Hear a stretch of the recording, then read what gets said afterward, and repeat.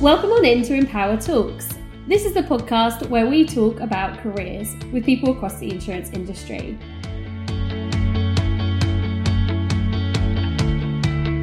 Today, I'm delighted to invite to Empower Talks Yasmin Carter-Esdell, who needs little introduction in the insurance market now.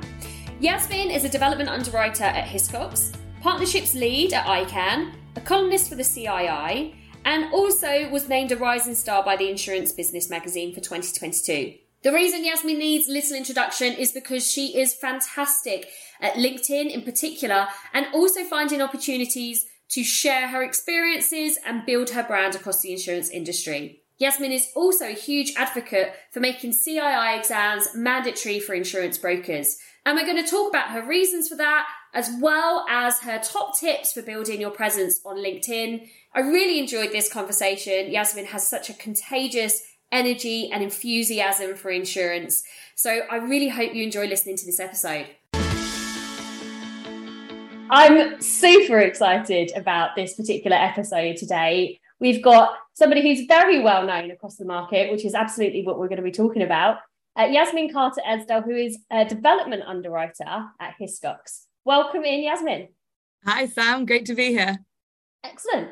So let's start. We always start at the beginning, which is essentially your journey into insurance. And it's something you've shared a few times on LinkedIn, but we're going to kind of dig into it a little bit, which is essentially you had an unusual entrance because you came in at 17.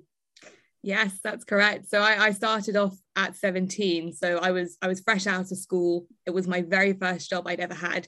And I, like, most 17-year-olds, I'd never heard about insurance. I didn't know how it existed as a concept, let alone an actual profession and a career journey. So yeah, I started off at 17 and I'm still here 11 years later.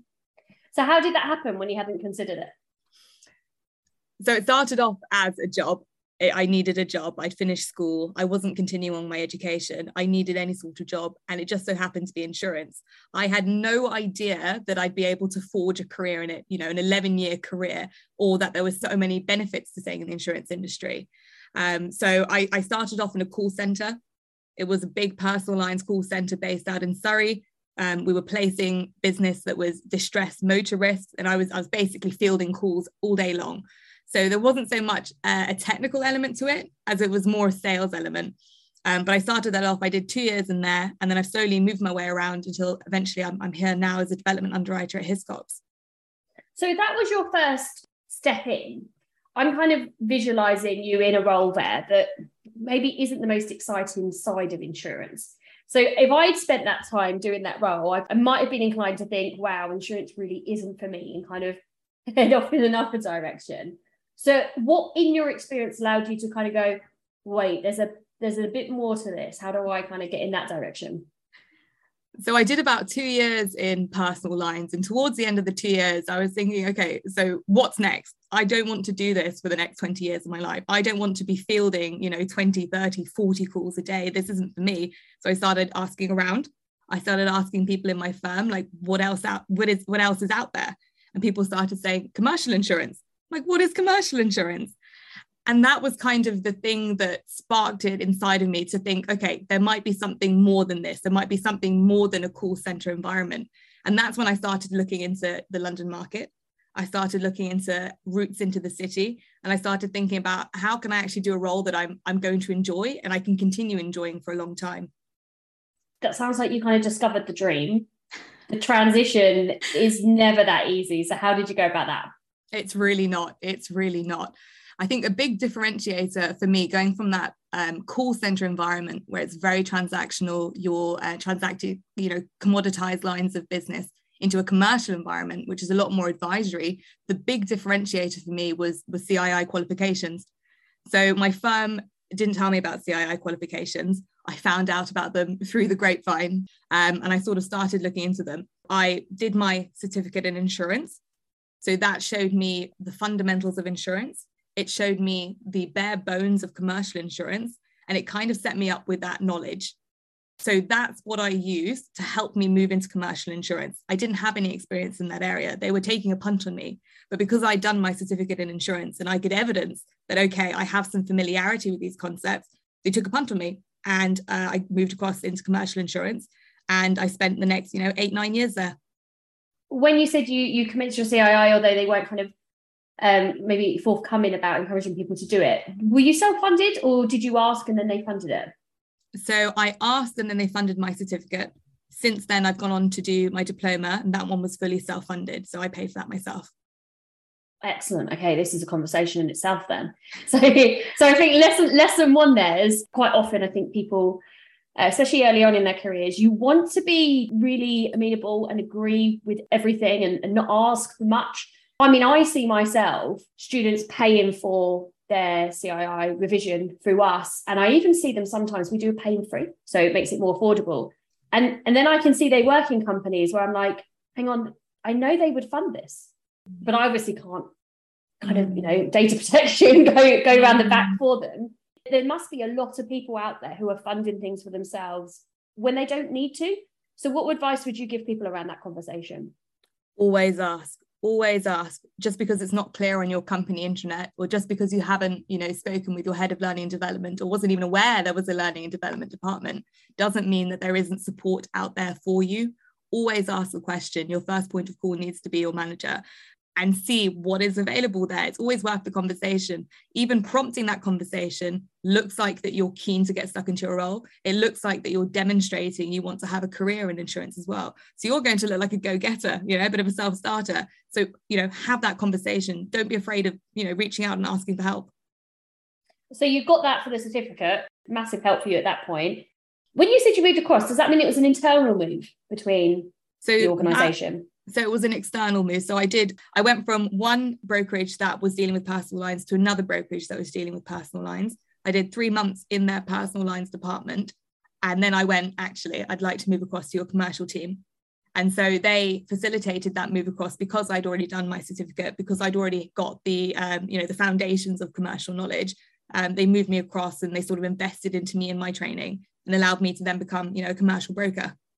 Fantastic. And then it sounds like they wanted people to get to certificate level, but diploma level was that's up to you environment, which is why you self-funded it? That's correct. So certificate, they would fund and they would encourage you to do that. For diploma level, it hadn't been done before. I was the first one in my firm to try the diploma. And so it was a little bit out of their remit. So it was a case of either I can self-fund it or I don't do it. And so I'm always thinking ahead, right? I'm forward thinking. I'm thinking, what's the next job that I want to do? Well, I want to be a commercial broker in a bigger firm. And I want to have a specialty. Okay, how do I get there? Well, the only way I'm going to get there is to differentiate myself. How can I do that? My diploma. So for me, it made sense in my head. And so that investment I saw as an investment into me and my future. So I self-funded all of my diploma. And then, I used that to then move into another firm and specialize in construction. One thing that I know I was surprised by with this too when we first spoke, and other people are surprised by, are essentially how long you've been working in insurance. Because you are so often talking about people coming in and your journey in, I think it kind of gives out this impression that wasn't that long ago for you, but you've actually been working for quite some time. Yeah, so I've been working in insurance now for 11 years, coming up to 12 years or so. Started at 17, I'm pushing 30 now. That being said, I do have a focus on the new people coming in, because I think it's so important to build for your future. And how are we going to build for our future if we don't have the people there? There's a talent war going on right now. It's all about how do we bring people in? How do we keep them within our profession? So I am very focused on helping them as best as I can. And I think back to when I started, when I was 17, 18, 19, and I think, wow, how much further could I have gone if I had had someone to ask them? How much further could I have gone if I had seen someone doing the jobs that I wanted to move into? So yes, I'm very focused on the talent coming in, but no, I'm not young anymore, unfortunately. I think lots of people would still say you are young. Just not early careers. No. So you're involved in this topic of conversation now, which is obviously one we both have a passion for. And through that, I think you find that there's a lot more initiatives out there than you necessarily knew before you kind of started looking for them and people start talking to you about them. So I guess before we go on to what we should be doing, what extra we can be doing, what do you think we're doing now that is a good starting point? So I think I always like to go back to the CII as sort of in the middle, like the epicenter for all of this, just because they are so well established. Their name has so much weight in the market as well. And what they do, it's not just qualifications, it's also technical seminars, it's also networking events, it's also socials. So for me, what the CII doing is great. It's great to link in with them and see how you can sort of spread out. I think the networks we have available across the market are great. I'm sure we'll speak about them a little bit later. But I think there needs to be a much better job being done in actually signposting these things and telling people how you access them and that they do exist. So let's go into that. What are your top recommendations? So people come to you all the time and say, like, how do I build a network? What are the best tips for my career and so on? What are the kind of go-to tips that you're handing out to people? So first and foremost, when it comes to building your network, I mean, how's your LinkedIn looking? LinkedIn is such a huge one for me. And it's not just a social network site where you announce your new job. No, it's all this untapped potential of networking with people that you might not have access to. So a lot of the events that I found out about through LinkedIn. You know, people like to publicize their events and their networks and things that they're going to. Have a look at your LinkedIn. How's your LinkedIn looking? Is it up to date? Do you have a picture there, or is it, you know, a blurry one that you've taken from your work Christmas party? How's your LinkedIn looking? That for me is sort of crucial, because your LinkedIn is an extension of you. Then moving into actually tapping into what is available, tapping into the networks, tapping into people who might be able to help you out. That's for me is the second step that you can really do. Yeah, I kind of found this sort of vicious cycle when we look at networking, which is you need to have a network to find the networks. So we have all these groups, and there is no place where you can find them all. There are lots of people who have tried to create a place. You know, I have a PDF document that we send out, and the LMA used to have a young professionals page, and there was an initiative, actually one of the next gen project teams were looking at doing that themselves as well. But I don't think we've ever got there yet.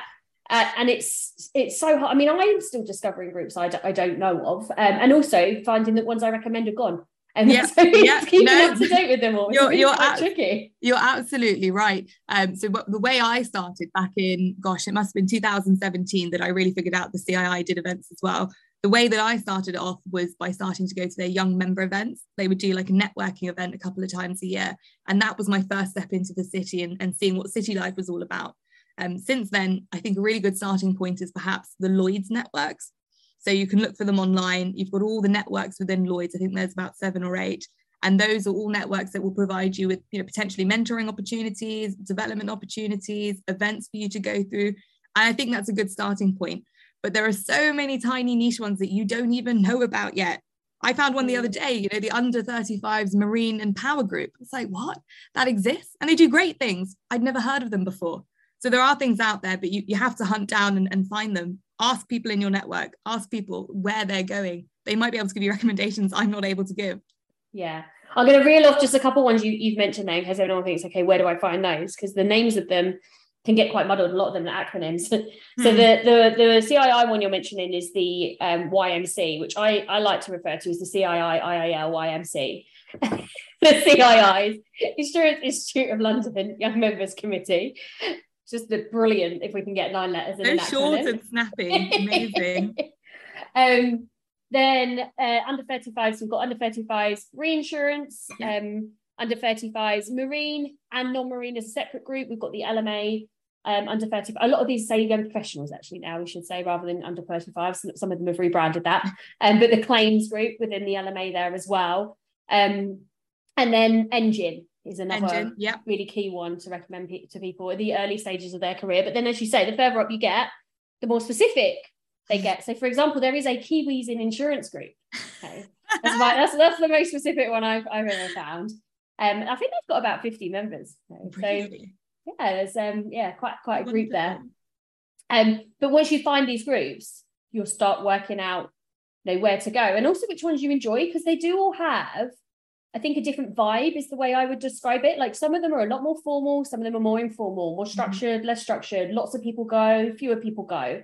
So there's no kind of view of like, oh, I like networking or I don't. It's like, well, work out what you like about networking and then work out which group creates the environment that you're most likely to enjoy.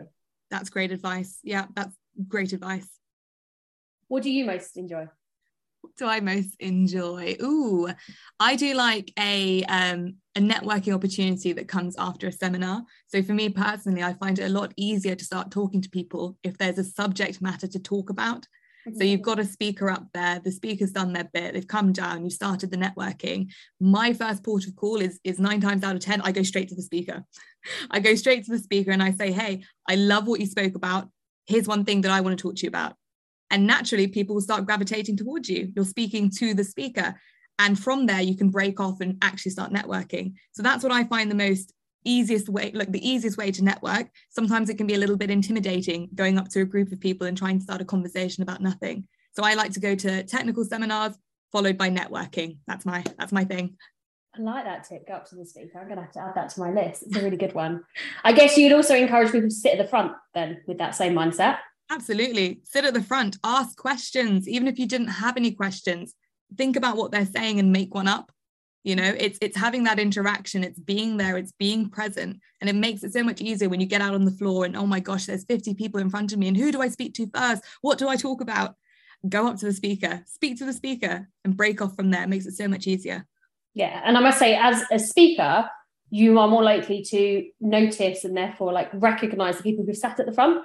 And it's really disheartening when people don't sit at the front. It happens so often. People will start kind of in the middle and then think, oh no, I don't want to go at the front, so I'll go at the back. So they start going all the way to the back, and then the front row, sometimes the front 2 rows are empty, you know, as though either you've got bad breath or you're literally going to like ask them to come up on the stage, which actually I did do at the YMC, didn't I? But to someone I knew, so I knew it'd be okay. But I think kind of avoiding those front rows is a little bit of a missed opportunity, because that way the speaker at the end also wants to talk to people. So if there's people at the front who's nodding, smiling, having eye contact, showing you that views all the way through, then actually they're looking for easy people to go up and approach as well. So you're kind of putting yourself in that position. I completely agree. And I have to say, as a speaker, there's nothing more disheartening getting to the end of your talk and no one asks any questions. Be that one person that puts your hand up. It can be a little scary, but it's not any more scary than starting a conversation with someone you don't know. Put your hand up, mention something. It doesn't even have to be a question. It can be something you've noticed, like amusing. Pop your hand up, say something, grab their attention. It'll benefit you later on. Absolutely. If we look at your journey with exposure, right? So well, you mentioned LinkedIn, and I mentioned how you kind of sort of came onto the LinkedIn scene with a bit of a bang a little while ago. How did that come about? So how did you first start posting and then notice, I guess, how important it was? So I think when it comes to LinkedIn, you do need to drill down into what am I trying to achieve here? So when I first started on LinkedIn, it must have been 2017, 2018. And I first started on LinkedIn to try and capture more clients. I was working as a broker at the time. I was working in the construction industry, and it was a perfect opportunity to try and capture clients off of LinkedIn, convert them into actual policies. So a lot of the stuff that I was posting back then were aimed towards them. So things that could benefit them in terms of risk management on a site, things that could benefit them in terms of explaining how these policies work. That's how I initially got into LinkedIn. After I left construction, it was more, how do I get ahead? How do I get ahead in my career? Well, there's no point me posting technical articles anymore, because that's not who I'm trying to capture. I'm not trying to get new leads in anymore. I'm trying to further myself. So that's when my LinkedIn content started changing. And it's probably only been about maybe a year, 9 months that I've been consistently posting and engaging on LinkedIn. And it has done wonders for my career. It has done wonders for the sorts of opportunities that come my way. So that's my journey through LinkedIn. And I guess the biggest challenge people have when they're posting on LinkedIn, and I think people are often not keen to admit this, is that they're scared of LinkedIn, right? That's the main reason people post. People will often say things like, oh, I don't want to say anything that'll upset my company, or I don't want to look like I'm looking for a job. And those are kind of, yeah, okay, that could happen, but it really doesn't necessarily happen. I say, especially if you post consistently, you're not going to look like you're looking for a job. If you suddenly start posting, yeah, you might do, but continue with it. It's not going to look like that anymore. And also the people that get controversy on LinkedIn, I think they're the ones that put people off. They do it deliberately. They are on there deliberately making content that people are going to argue with in order to get more comments, to get more views. And if you have a look, they're usually people that work in marketing or something that is very much lead generated like recruitment, where they're really keen to get all of those views. It's not people who work in insurance who are writing something about their career that kicks off and starts some kind of, I guess, controversy. So from your sort of starting point, did you feel that same fear? And then if so, how do you overcome it? Oh yeah, I was terrified. I was absolutely terrified. But why? Why do we have this fear of putting ourselves out there? All LinkedIn is another extension of you. Every conversation that you have, next to the water cooler or at the coffee machine, that's all you're doing. You're taking those conversations and you're putting them on a platform. Yeah, maybe a few more people can see them and hear them, but isn't that the point of it? So I absolutely did have that fear when I first started out using LinkedIn. Don't throw yourself in at the deep end. Start small. Look for posts that people have already created. They've taken away all the legwork for you. They've created a post and engage in that conversation. Comment underneath of it. If you've got something to say, put it on a comment. It's not as scary as putting it on your own page, but it will sort of give you that first step into LinkedIn and feeling more comfortable till eventually you're ready to post, on your own page. Have a look at the posts that I've been making. I don't say anything controversial. I don't say anything that could be misconstrued the wrong way. I'm posting about what's going on. I'm posting about things that I'm involved in, things that I'm wanting to get involved in, things that are happening in our industry. It's not scary. It doesn't have to be controversial. It's just an extension of you. Do you ever doubt yourself before you post anymore? I have posts with hundreds and hundreds of likes, and I have posts that have 3 likes. So there is always that fear of no one's going to engage with this. No one's going to care. But realistically, who's looking at your LinkedIn page and monitoring how many likes you've had? Who's looking at whether someone's commented or not? They're not looking at that. This is an extension of you. You're not doing this for external validation. You're doing it so you can amplify your platform and put yourself out there. I sometimes do get a little bit of self-doubt. I push through. I haven't deleted the posts that have 2 or 3 likes. Why would I? That's my life. That's me that I've put out there. We just got to keep on pushing through. I'm so sorry, Yasmin. I've got a guest who's just walked in. I need to. Hello. And no one knows that she's just left the house. How adorable. What's her name? This is Grace. You say hello. I think she's just woken up as well. Hi, Grace. You look like you've had a lovely nap. Oh, she can't hear you. I've got my headphones in. Hang on. Go inside and ask Granddad if he'll give you an ice lolly. Right. Anyway, where were we? We were talking about fear of posting. Yeah. And then putting things on. Yeah. Okay. So actually, the post, because I did a post quite recently that I really debated putting on, which was the one about going to New York. And the reason I debated it is because absolute thing that we always talk about, particularly in women with presence, that kind of celebrating success, but getting the balance between celebrating a success and going, hey, look at what I'm doing. And I was so excited to be there. I was so proud of doing that. But I really did doubt myself of like, is this going to come off right? And then again, it's one of the best posts that's actually ever gone. And it was so lovely to see people commenting that I haven't spoken to for literally years, who saying like, oh, I've been watching and good for you. I'm so pleased for you. So on. So the fear that was there was completely unrealistic compared to the reality of actually people being like, this is exactly what we want to see on LinkedIn. You want good news stories. You want to see what else is going on out there. And people, generally, like, you'll have a lot of connections that care about you. They want to see that success. I completely agree. I think when it comes to posting successes, I think you can kind of split it into 2 things. One, are you only posting about your successes? No one wants to see that. If you're only posting about your successes, that's going to make people feel bad about themselves. You're going to look like you're boasting. Are you also posting about difficult things that you've encountered, things that you failed on, things that you struggle with? If so, that's fine. That's a true reflection of you. If you're only posting about your successes, it's going to come off in the wrong way. So that's one part of it. The second part of it, absolutely do post about your successes. People aren't going to know about the good things that you're doing if you don't tell them. How are people going to know? We're working in this hybrid working world now where you might not necessarily be in the same room as your manager. How are they going to see the things that you're doing? And that kind of feeds into the exposure piece. Exposure can absolutely benefit you in your career. You're not going to get promoted just by cracking on with your work, quietly getting on with it, doing a good job. That's not enough anymore. You have to kind of peek your head above and show people what you're doing. So yeah, my advice is like, don't let it hold you back. Please do post about the good things. Make sure you're also posting about the things that you might struggle with or things that you find tricky as well. So someone was saying to me the other day, actually, they were asking me for some advice, and they were using you as the person where they were like, oh, like what Yasmin does. And they were saying basically about how you get on panels, how you get opportunities to speak and all of those types of things. And my advice is that of Steve Jobs. You can only connect the dots when you look back. So people early on in their career are thinking, well, I want to speak there, so I need to go to this event, talk to that person. So it just doesn't work like that, right? But now you've had so many of these like brilliant opportunities. As you start piecing them back, where would you say they're coming from?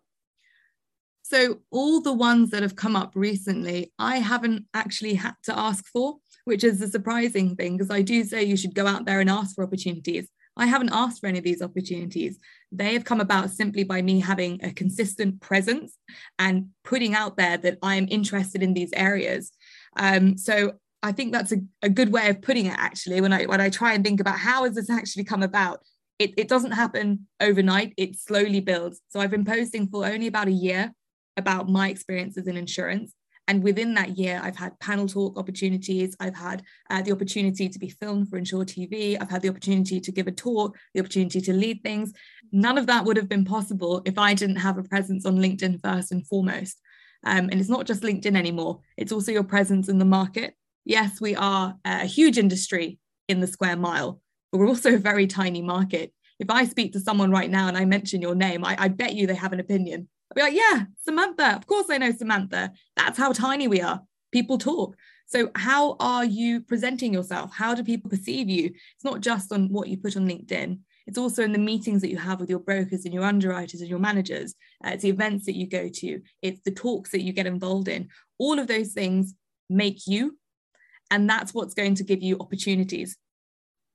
And a lot of this journey, a lot of your timeline there, as you're saying, kind of 9 to 12 months, that kind of goes parallel with your New Gen projects and work. Is that a coincidence?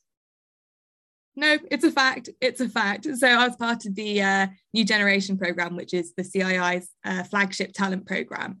And the whole point of this program is you get involved for a year, you work together with 9 other peers on a project that you think could help the profession, and you get these development opportunities as well. Amazing. You can do just the program, you can finish the program, you can put it on your CV, you can continue on with your career, or you can see it as an opportunity to create more opportunities for you. So going back to the CII, like who they are and what they stand for, they are such a well-established name in our profession. Their name has so much weight and gravitas that you can use that to open doors that might have been closed for you before. So as soon as I started doing the New Generation program, I suddenly found that people were approaching me to talk about it. And they'd say, well, also I have this thing going on. Would you like to be involved in it? Oh, I saw that you're on the New Generation program. I have this panel talk happening soon. Would you like to come and get involved? So having that name behind my name sort of gave me a little bit more validity. And that's really helped me push forward in my career and obviously all these other things that I'm doing outside of my job. And the project that you worked on in that is something that you're talking about a lot. So a lot of what your posts and conversations and topics are about. So do you want to introduce us to that topic?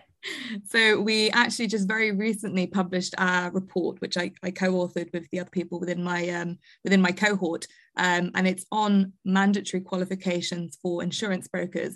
And I know that sounds very scary because I'm using the word mandatory, but all it would be doing is bringing qualifications in and recognizing that, okay, we are not just an industry that we're not just transacting business over the phone or online. It's more than that. Brokers are actually professional, skilled, highly skilled advisors. And I think to be a profession, to be a skilled advisor, you do need to have a qualification framework in place. Now, I would love for each and every firm and people in these firms to all have the same opportunities that I had in doing my qualifications and pushing forward. I don't want people to have to fund qualifications for themselves. I don't want them to struggle thinking, who do I need to ask to have help? How do I push forward in my career? I want qualifications to be the baseline. This is the starting point to your career. You're building a baseline of technical knowledge and everything will kind of come from there. So it's something I believe in. I'm very passionate about having qualifications for all insurance brokers and indeed, across the profession as a whole. And I'm excited to see how our project will push forward. It's got traction. right? Oh yeah. I must say, you know, I've been part of kind of conversations around a few projects since the new generation started. I think this is the one that sort of seems to have had the most noise around it, you know, which I think is brilliant when we look at it as a coming back from that program. Do you think, I guess, what's going to happen with the noise? Yeah. How confident are you that it's not going to be just noise? So I think me and a couple of the members of the group do feel very passionately about the project that we produced. We don't want it to be, we've put this report out there and then that's it. So we're talking about maybe we would like to push this project forward. We would like to keep in contact with the CII. We would maybe like to lobby the regulator to actually getting this put in action. And it's not going to happen overnight. You know, tomorrow evening, they're not going to say, right, everyone has to be ACI qualified. That's not the case. So there's so much work that has to be done before we get to that point. Like, how feasible is it for brokers? Is there support in place? How are they going to fund it? Is it accessible? So I think it's being part of those conversations and making sure those conversations continue to happen. So there is work to be done. It is still in my mind and it's on my desk. And hopefully we can push forward with it. Like you mentioned, there was a lot of conversation that happened after we published. So we were reported in quite a few industry magazines. There was the panel talk show. The CII made a comment as well. So I'm hoping, it looks positive. I'm hoping that this will be something we see put into action. Maybe not this year, maybe not next year, maybe in the next 5 years or so. We'll have to see. More work to be done. Yeah. No, I mean, I'm a big fan behind it. Well, I mean, I guess my complete point of view would be, I wish we didn't have to have it as mandatory, because I wish it was culturally normal and culturally aspirational. And I, as you mentioned in your Insurer TV, it really depends on the organisation you work for. And there are some organisations I work with who actually have it as mandatory within your probation.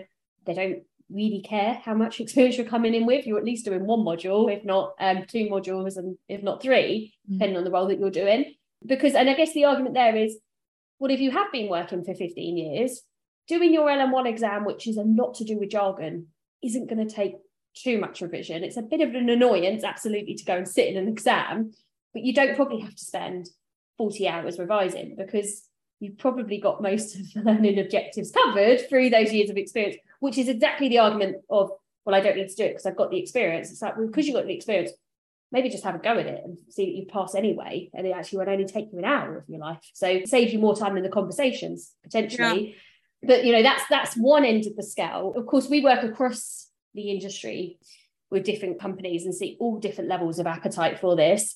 There's others who say that they encourage it and pay for it, but unless you've really got somebody in your department who's directing you and what to do and sort of chasing you along, you don't get that feeling from the outside. And I think that's probably the majority of the case as we look around the market. Like, yeah, of course people can do it. Yeah, of course, there's a page on our intranet and then they can just put the form into their manager, but their manager hasn't got it. And then the person that's been there 10 years that's supporting them hasn't got it. So there's not much encouragement to have it. And I think that's too often the case. There are thousands of people sitting this every year. You know, it is a very high uptake. I just wish it wasn't a conversation. It wasn't like should I do it? Where should I stop? It's like, I was in HR when I sat mine. And the reason I sat them initially was, to be honest with you, I made a couple of mistakes when I was booking people on the exams. And they were like an IF, a LM. They wanted coursework was an add-on at that time. And I was like, I don't really know what I'm ordering. What's a key facts book? So I thought, I'm just going to do a couple of exams so I can sit in their shoes and know what they're asking me for and have a better picture. So I did a couple and I was like, oh, this is interesting. Okay. Like, I kind of feel like I know a lot more that can help me in my job. So let me do a couple more. And then I've got a HR degree. So I had some exemptions. I was like, oh, I've only really got to do 2 more and then I'll have my dip. Why would I not do 2 more? And then I got my dip and I'm like, why would I stop at my dip when I can, like, that was okay. I can keep going. And then I had my ACII. And then, and I think actually it was, you know, for me, individually, one of the specific things that have helped me in my career, my whole direction. There is no way I would have ever set this business up if I hadn't done that. Because if I hadn't done that, I wouldn't have had so many people coming to talk to me about their training. I wasn't a training person. I was a HR person who had done their exams. So they started talking to me. So I start understanding what it's like for them, start doing bits and pieces of training and so on. And then all of a sudden realize that's what I'm interested in, and then went for it. And there's absolutely no way that I could specialize in insurance as a HR person without it. Because it's given me such sort of better insight, and I can have conversations and ask questions, knowing what I don't know. So if someone says something, I'm like, hold on, I don't understand that. I understand enough to know that I don't understand that. So let me ask the question. Whereas if I didn't understand any of it, I'd just smile and nod. Yeah. But do you know what? That's a perfect example, isn't it? You're someone who set themselves up for success. You didn't need to do it. You didn't need to do these exams, but you realized if I do them, I can make myself better at my job. And now look what's happened. It snowballed, and now you have this amazing company where you can help other people. That wouldn't have happened if you hadn't gone through the exams. Same for me, no one was paying for my diploma. I decided I was going to make that investment into myself, into my future career. And I think I've done pretty well for myself so far. But that wouldn't have happened if I hadn't been a self-starter back then. Now, I don't want that to be the case. I want everyone to have done their exams. I want everyone to have got that sort of knowledge, that technical knowledge and competency that I got from my exams. So yeah, it's discretionary at the moment. I would absolutely urge people to get involved. Please do get involved, especially at the beginning of your career. Focus on your learning and development, because it's going to set you up for success later on. So that's individuals. What about at a company level? If there's HR people listening to this, what can they do? Having a sort of understanding of what the exams are is definitely beneficial. And I'm not saying everyone needs to go out there and be like Sam and get to ACII. I think you're a special case, 1 in 100. That being said, I think there is benefit to understanding the basics of insurance and the different roles in insurance. When it comes to actually the culture of the company, yes, at the moment, there is a discretionary culture when it comes to qualifications. You've already touched on it previously, but, have those sorts of active conversations. Reach out to managers of departments. Hey, I can see you've got X amount of people in your department who have only started in the insurance industry 3 years ago. Well, let's talk about their CII qualifications. Reach out to those individuals. I don't think people in HR or maybe even managers understand how powerful it is to reach out and say, hey, how are you doing? Is there anything I can do to help? My gosh, there's so much power in that. Take that first step, have that brave conversation, help people along the way. They're only going to benefit from it. Yeah, you made me think as you said that, in terms of how helpful it is to reach out to somebody, because I can remember one particular conversation I had. There's an organisation absolutely want more people to have it, offer them absolutely everything if they want to take it, but because not many people have done it, they kind of, it's almost like, that culture where nobody takes their holiday, so you should feel like you shouldn't take your holiday. It feels a bit like that. They're saying, no, go take it. It's like, well, no one else has done it though. So should I ask for them to pay for this? Should I ask for my study days? Because no one else is doing it.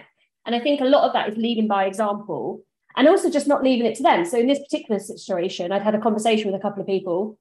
The HR person had sort of said, get them to just email me and then we set them up.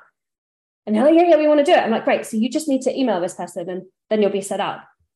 And they didn't email the person. And I think there must be a level of fear there to be like, oh, but I don't really know if they really mean it or if I really should. So even if it was the other way around and it was like, well, then you email them and say, so are we going to do this? Then the answer would probably be yes. But as soon as it's kind of those first steps, like getting people like off the ground, I think needs to be really spoon-fed so that there's no uncertainty or opportunity for people to kind of let their fear create excuses for them to not get started. Yeah, and we shouldn't be relying on people to be a self-starter, okay? We should be saying, as a company, I'm going to use, as an individual company, we want the best of the best. How do you get the best of the best? You've got to invest into them. You've got to train them. You've got to, fully immerse them in the company. And so that first conversation of HR or management or line manager reaching out and saying, hey, how can I help you? There is so much power in that. And I think the CII play a huge part in it, investing in your staff, taking away that fear and setting them up for success, not just for the individual, but for your business as well. Yeah. And I guess there used to be a lot more pre-pandemic. There used to be a lot more collaboration. Like you'd walk around, you'd see the books on people's desks. Oh, you're doing that one too. Oh, like let's have a sort of chat over lunch about it or whatever. And now everyone's sort of studying at home. You think you're the only one studying.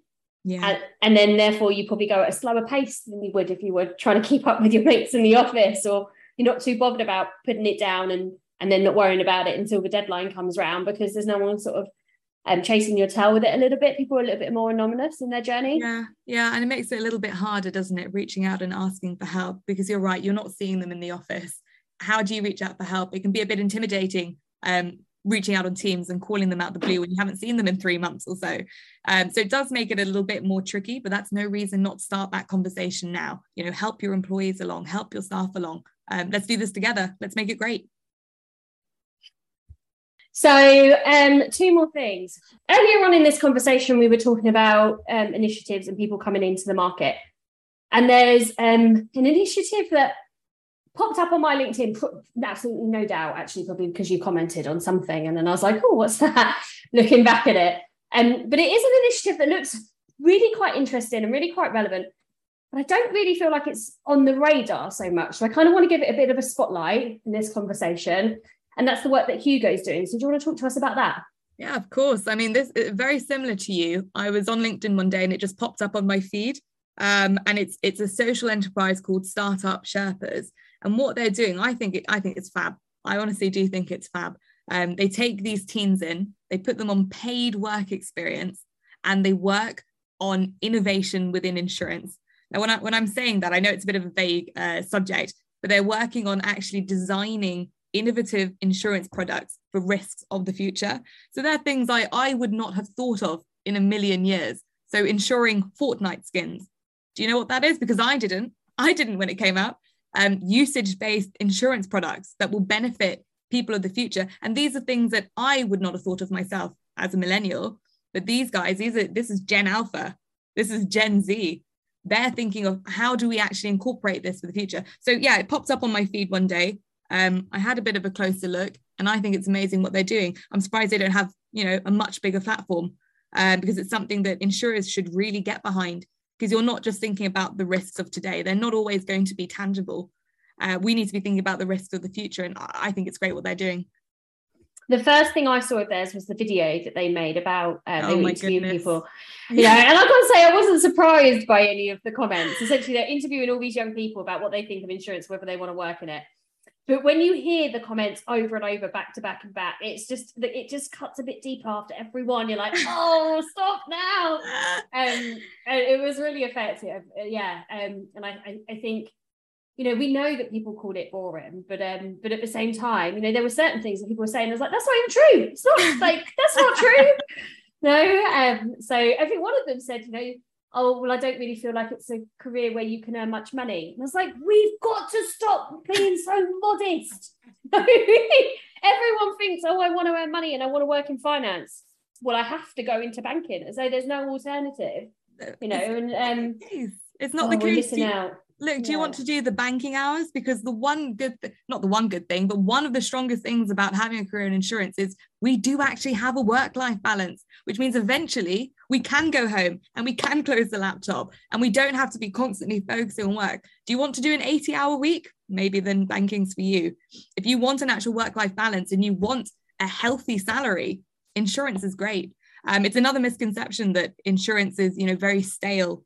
There's nothing creative about it. And that's something that these startup Sherpas were talking about. They're going, oh, I don't know. I'm a creative person. I don't think insurance is for me. And I'm screaming. I'm like, I'm a creative. And I love insurance. Every day there is something new. There is something to get involved in. There is something for everyone in this profession, but we're not doing a good job at talking about it. That's why I kind of love what Startup Sherpas are doing. They're getting them to think outside of the box. Risks of the future. And I think they've actually got a report that they're planning to publish, I think at the end of this year or sometime next year. And they've got some pretty big insurer names sponsoring the report. So please, go check them out. It's so intriguing what they're doing. And I think it's going to become even more relevant 10, 20, 30 years from now. And speaking of getting in the modern way, welcome to TikTok. It's good to be here. So you've recently joined the TikTok army that I'm confident we're going to create in insurance. How did that start and how are you finding it? It was you, Sam. It was you. I saw you posting TikToks. I'm thinking, okay, I'm going to have a look here. And look, I was thinking the same way that I'm sure a lot of people are thinking. It's a dancing app. I'm thinking I'm not going to do any dancing. It's not a dancing app. I was behind the times. Everyone who thinks that is behind the times. It is this huge database of people who are really engaged in the app. This huge untapped market. And we're talking about talent issues and how do we bring them in? Well, stop. Do you have a TikTok presence yet? Are you on TikTok? Because there's all sorts going on there. And I know that you've had a few success stories that have come off the back of TikTok, haven't you?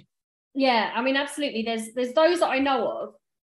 There are so many more that I don't, which, you know, I want to be able to work out a way of tracking this. I am trying to say to people, tell them you found out about it on TikTok in your interview, because, you know, there'll be a lot of people who, well, I guess the journey that we do, right? So the journey that kind of established, I used to sort of, there was a bit of a frustration I had when I was sort of recruiting graduates and school leavers, in the sense that we have loads of great stuff on the website, but they're not looking at our websites. So like, can we just stop putting like really good stories on our websites and assuming they're going to find it? How do we get them there? And that used to be kind of career talks and so on. And I never found, you know, that milk round, university talks and so on. I tried all those and I did a lot of them with the CII. I would go down, travel down and do all these talks. And I just never found a good sort of return on time, because hardly anyone would turn up because they're not interested in insurance. And if they did, you know, they were kind of probably the people that would turn up to everything. So you weren't really necessarily getting a really kind of captivated audience. So it just seemed like quite a clunky way of doing it. And London Insurance Life, so I talked with Teresa when that was first set up, and that's a lot of, you know, what their goal was in terms of sort of having it on Instagram to capture people. But then what we tend to see is that it's mostly people that work in insurance that are following those pages and then recommending it to their friends and family, which is brilliant, first step. But friends and family doesn't increase the pool, doesn't increase diversity quick enough. It will over time, because as you get diversity, you get that diversity of friends and family bit by bit, but it's not quick enough. So TikTok was like complete accident, by the way. I was just locked down playing around with it. But when I realized the impact, you know, quite quickly, I just did a video really casually late at night in my kitchen, and it got 500,000 views. I'm like, what? Like, how's that? How have I just spoke? And it was about writing your CV and graduate recruitment. So all of these grads were asking me questions. I'm like, I've just found more grads than I've probably ever got in the last 10 years through a 50-second video. How was that even possible? So, you know, what I like now is I go out and sort of do grad inductions and so on, and people that I sort of might recognize through their names, through their messages, because sometimes they message me through LinkedIn afterwards and we kind of talk through there. They say, no, oh yeah, nice to meet you, saw you on TikTok. But then the more exciting ones sometimes are the people that go, oh yeah, no, I saw it on TikTok. We've never spoken. I'm like, oh, there's a group of people here that I don't even know. So I'm really, it's having such an impact, but I'm just one account, really. So brilliant, you're there now. We've got Underwriting Thomas on there now.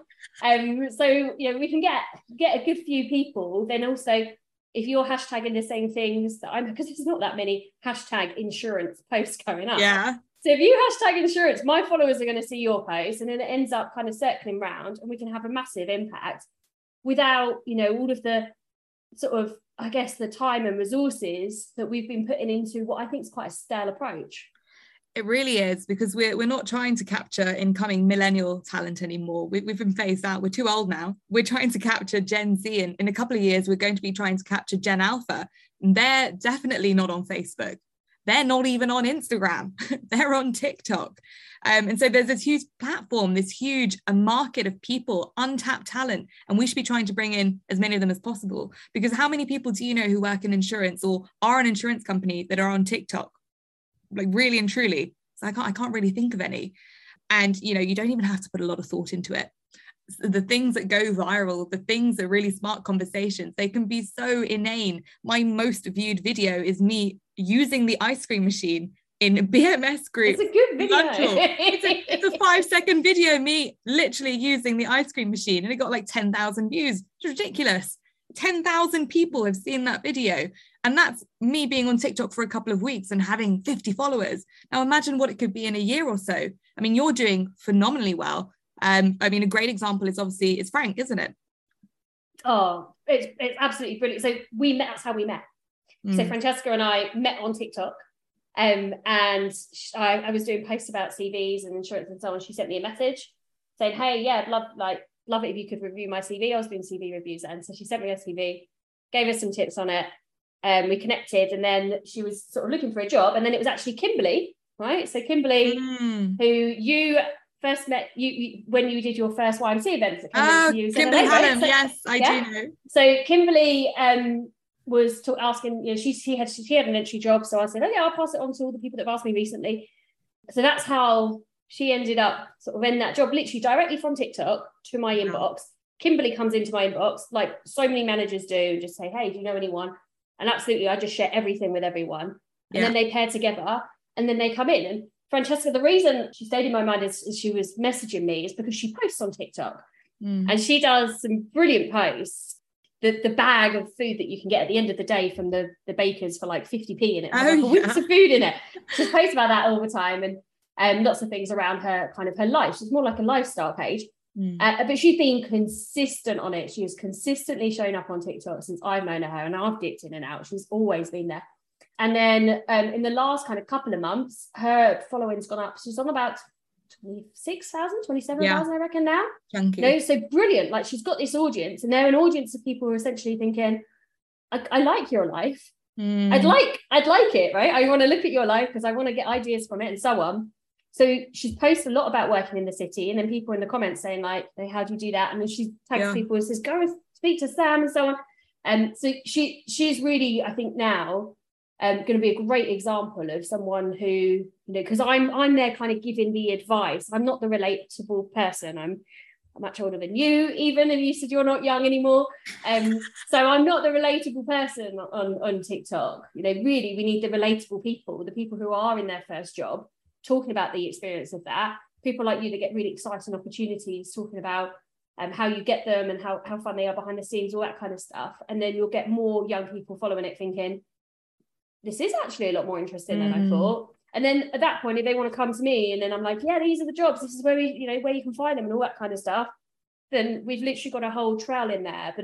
But I think we've got so much opportunity, and people need to have just the blessing. Like, you don't even need to say what company you work for, but just say you work in insurance, like put it out there, brag about our amazing offices, brag about our amazing like networking, summer parties, all the fun stuff we get to do, and the travel. Like, let's talk about it.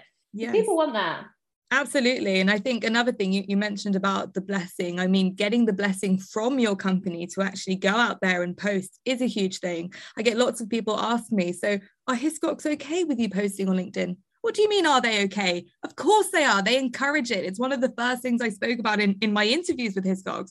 It's getting out there. It's pushing the brand out. It's talking about not just your company, but the wider profession as well. How else are we going to capture talent and bring them in? It's a huge issue right now. Let's talk about it. These are great ways of starting those conversations. So yes, TikTok is one of them. I know some people are probably rolling their eyes right now, but we've just heard a perfect example of a success story with Francesca from TikTok into a job in the insurance market. That's one person we've managed to bring in. Now imagine if there were like 10, 20, 30 people on TikTok pushing out the agenda, talking about insurance. How much more talent would we be able to bring in? So it's this huge untapped opportunity, and companies really do need to go and grab it. You know, get out there, encourage your staff, push your staff up, tell your staff they're okay to do it, and you give them your blessing. And I think we'll see more talent coming in. So just made me think, as you're saying that question, back on you and your posting. Do you post on Twitter or anything else? No, I don't. So I only use LinkedIn, and I've started to use TikTok. Now, obviously the things that I post on LinkedIn and the things I post on TikTok are very different. They're different platforms, and I'm trying to appeal towards a different subset of people. I think it's really important to figure out who your market is before you start posting. Are you trying to capture more talent? Are you trying to look for a new job? Are you trying to push forward in your career? What are you trying to do? As soon as you figure out who your market is, you can begin to market to them. So what I post on LinkedIn, what I post on TikTok are two fundamentally different things. Yeah, no, I absolutely have the same kind of, so there'll be some TikToks I posted on LinkedIn. I don't know, I've probably done like 1,000 TikToks by now. I've got no idea. Probably about 5 of them have made it on LinkedIn, because I'm like, are these ones actually my interest, or like that they're going to get the joke. It's a ridiculous joke. It's very embarrassing, but at least they'll get the joke. Yeah. Like my awful one the other day.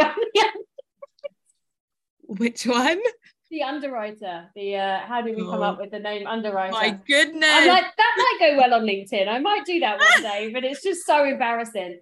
Because I'm definitely not taking myself seriously as I do these things. But it's figuring out your audience. You know, that's actually going to be relatable to a lot of people who work in insurance already. But if we talk about my BMS group ice cream video, no one on LinkedIn wants to see that. No, who would that be appealing to? Yeah. TikTok might want to see that. They've never seen such a beautiful office. They've never seen an ice cream machine in an office canteen. TikTok might want to see that. My boss, he doesn't want to see that stuff. Yeah, he can get his own ice cream. Yeah. Yeah, no, it's good. No, because I'm not on Twitter, and I was thinking the other day, because Bieber just posted something and asked for our Twitter handle. I was like, oh, yeah, I've got one, but I literally haven't touched this for like 3 years. No. Yeah. Exactly. So I'm just kind of, I feel like, yeah, we probably, that's one way that I think I'm quite disjointed. I kind of need to appreciate that other people are on other platforms, but it's just kind of, it's hard to focus on too many. Can't do them all. You can't do them all. Imagine if we had all the platforms and it's just one woman trying to do all these things. It's not going to work. And that's why it really does need to be like a group effort. There have to be more people involved in it, pushing out the agenda, talking about insurance, getting people in. Hopefully that's what we'll see in the next couple of years. I'm hoping this talk would inspire a couple of people to start, you know, using their LinkedIns, posting more, maybe checking out Twitter and seeing what it's all about. I would love for that to happen. So you said earlier in this episode, you are always looking forward. Yes. Always. So let's look forward. Let's say like 5 years from now, what would you like to see different in our industry? So I think in terms of myself, I think where I'm at in my career, where I'm at in my life right now, there are obviously things that we can improve on, right? I would love to be more involved in driving the conversation forward. I think you can only drive the conversation forward when you are in a position of power, right? So that might mean being more involved in society boards, being more involved in the CII, being further up the food chain in your company. So when I'm looking forward in the next 5 years, I'm seeing myself move into those sorts of roles so I can change things around me. There are absolutely things we can improve on. Insurance is a great place to work, but why don't we want to make it even better? So I'd love to improve on the diversity across our profession. I'd love to see us bring in younger talent so we can reach out to a younger audience as well. I'd love to see more opportunities for diverse talent as well. And I'd always would love to see more women in insurance. Some sectors of insurance are still very much so male dominated. And that's not because they don't want women within their sector. It's because women aren't applying or women aren't going forward for them. Let's change that. So that's where I see myself in the next 5 years, sort of maybe not leading the conversation, but really heavily involved in the conversation and changing things in our profession. And that does remind me, congratulations on being shortlisted for the Women in Insurance Awards. Thank you so much. Honestly, amazing. Very, very chuffed with that. Very, very chuffed with that Insurance Women of the Year shortlisting. I think when we're talking about the exposure piece as well, okay, sometimes it can be a little bit embarrassing talking about your achievements, but get out there and talk about it a little bit more. Because even off the back of that, I've had people reach out to me, hey, do you want to get involved in this? Do you want to get involved in that? Yes, always. Let's talk about it. So yeah, I'm really proud of it. Very, very proud of it. And it's so lovely to be up there with all these other amazing women whose names I recognize for doing really great things. Yeah, really fantastic. It's amazing how small it starts getting when you get really proactive. You really do start seeing the same people over and over again. As exactly that, but there's opportunity for more people to be up there as well, right? Let's see some new names. Like, I know there are people out there who are doing amazing things, but no one knows about them.